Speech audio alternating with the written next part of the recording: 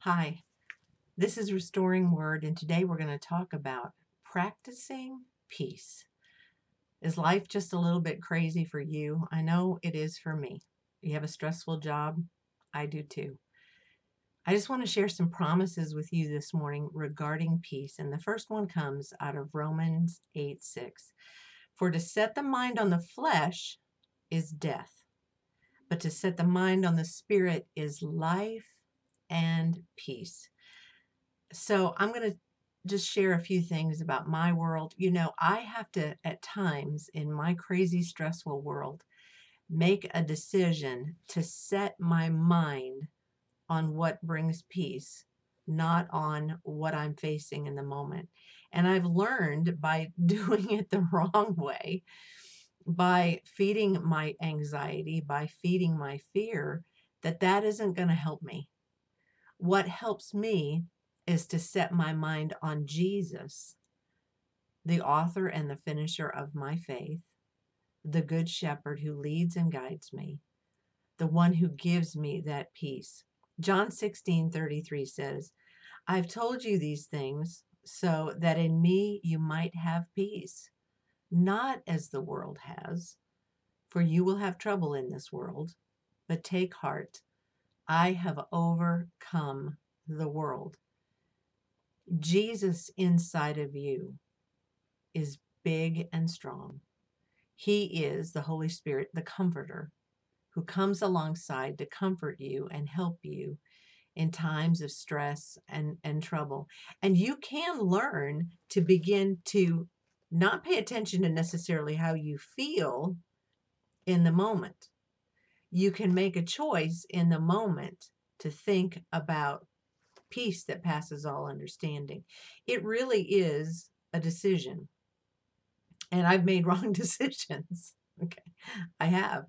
But I've also learned that when I set my mind on him and I clear things out of the way and I begin to focus on what? On his presence. Do you know the Bible says that he will never leave you nor forsake you?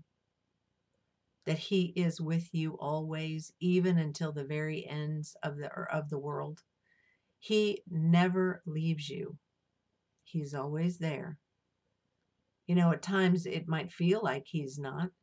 That's your feelings. But that's not truth.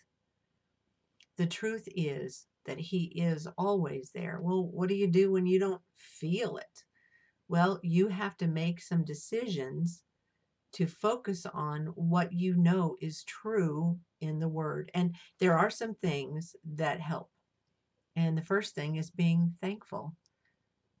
Thankfulness and rehearsing your victories, rehearsing those moments where he got you through it, rehearsing those difficult things that you had to do that he walked you through. When you rehearse how good he's been, it reminds you that he will do it again.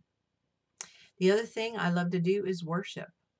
Um, when I go down to the piano and I put my hands on the keys and I begin to sing, it changes the atmosphere. Maybe you're not a musician, but you know what? You can always put on a praise and worship album or a piece of music that is going to help you focus on Jesus. You can always do that. You can always make a choice to change the atmosphere, take authority over the anxiety. And, I'm a musician, so I understand music sets the tone for everything. You can listen to things that are going to rev you up and make you feel like you got to go out and fight, or you can listen to things that are actually going to build your faith and your courage and your strength in him. Set your mind on him because he is good and his plans for you are good. I think more than anything, you just have to believe that he's present in the middle of that adversity. You have to believe that he's right there with you.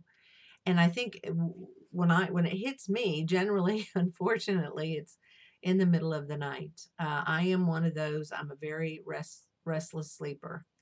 It's not fun. I am generally up around 3.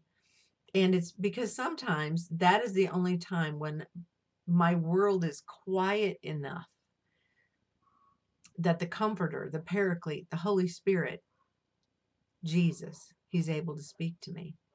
Because the rest of the time I have all these distractions. So I can wake up at 3 o'clock in the morning and I can have this endless to-do list of everything I've got to do and get done. And I can be overwhelmed with what I have to do. Well, you know what helps is when I just get up, so I don't wake my husband, go out in the living room, sit down, open up the Bible, or more importantly, just begin to practice the presence. Jesus, I know you're here with me. Jesus, I know you want to talk to me. Jesus, I know you want to give me instruction and strength. Jesus, I know that you are trying to deposit in me what I'm going to need for the next obstacle. He's faithful. He'll show you what to do. He'll speak to you. You know, when I was a choral director, I would literally stop and see myself rehearsing portions of music. I knew that was the trouble spot. I knew, tenor entrance was off. And I would think, oh my gosh, how am I going to fix it? And I would hear it in my head. His presence is there. He wants to lead you and he wants to guide you, but you've got to make a decision to turn the feelings off and believe that he's there with you. And you know what? If you will make a decision and believe that he's there, what I find is that my feelings follow that. My feelings line up with what I know is true about the word. And then when I make that decision, then his presence comes. And I know he's there. He'll always help me. He's always there with me. It is something that you've got to practice, though. It is something that you have to put in place in your life. You have to make a position, a mental position or a decision to put your trust in him, that he is going to walk you through this stressed out world that we're living in. You know, if you open up the news or you begin to follow what's going on in the world round about you, you begin to think, what is happening? And you begin to rehearse all the negativity. You know, we've got to make a decision in ourselves that we know that Jesus is big enough, that he overcomes the world. Are things being shaken right now? Yes. But he is bigger. Is the body of Christ being asked to step up into a greater place of authority and wisdom? Yes. Is the body of Christ being asked to stand in a difficult season? Yes. But we are more than able through Jesus who gives us strength. He is good. His plans for you are for good and not for evil. He's going to give you a future and a hope. Now, that does not mean that he isn't going to ask you to do something difficult.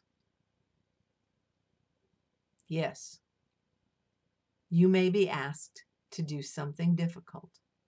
But I guarantee you, if you do it with him, if you walk it out with him, if you set your mind on him in the middle of it, you can have peace. Not as the world gives, but as he gives. Thank you for listening. If you know somebody today that's just going through a very, very hard season, please share this with them. Thank you for subscribing and liking the channel and sharing that. It's important that we get this message to those that truly need it. Thank you for listening and have a great day.